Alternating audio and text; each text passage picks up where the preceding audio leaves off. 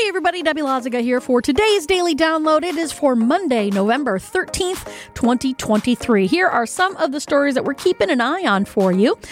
The country of Iceland braces for a possible volcanic eruption. Now, if we remember a few years ago, there was one that went off and had so much ash in the air that it actually crippled travel in Europe. And we also take a look at the game from yesterday. Yep, it's the Packers postmortem.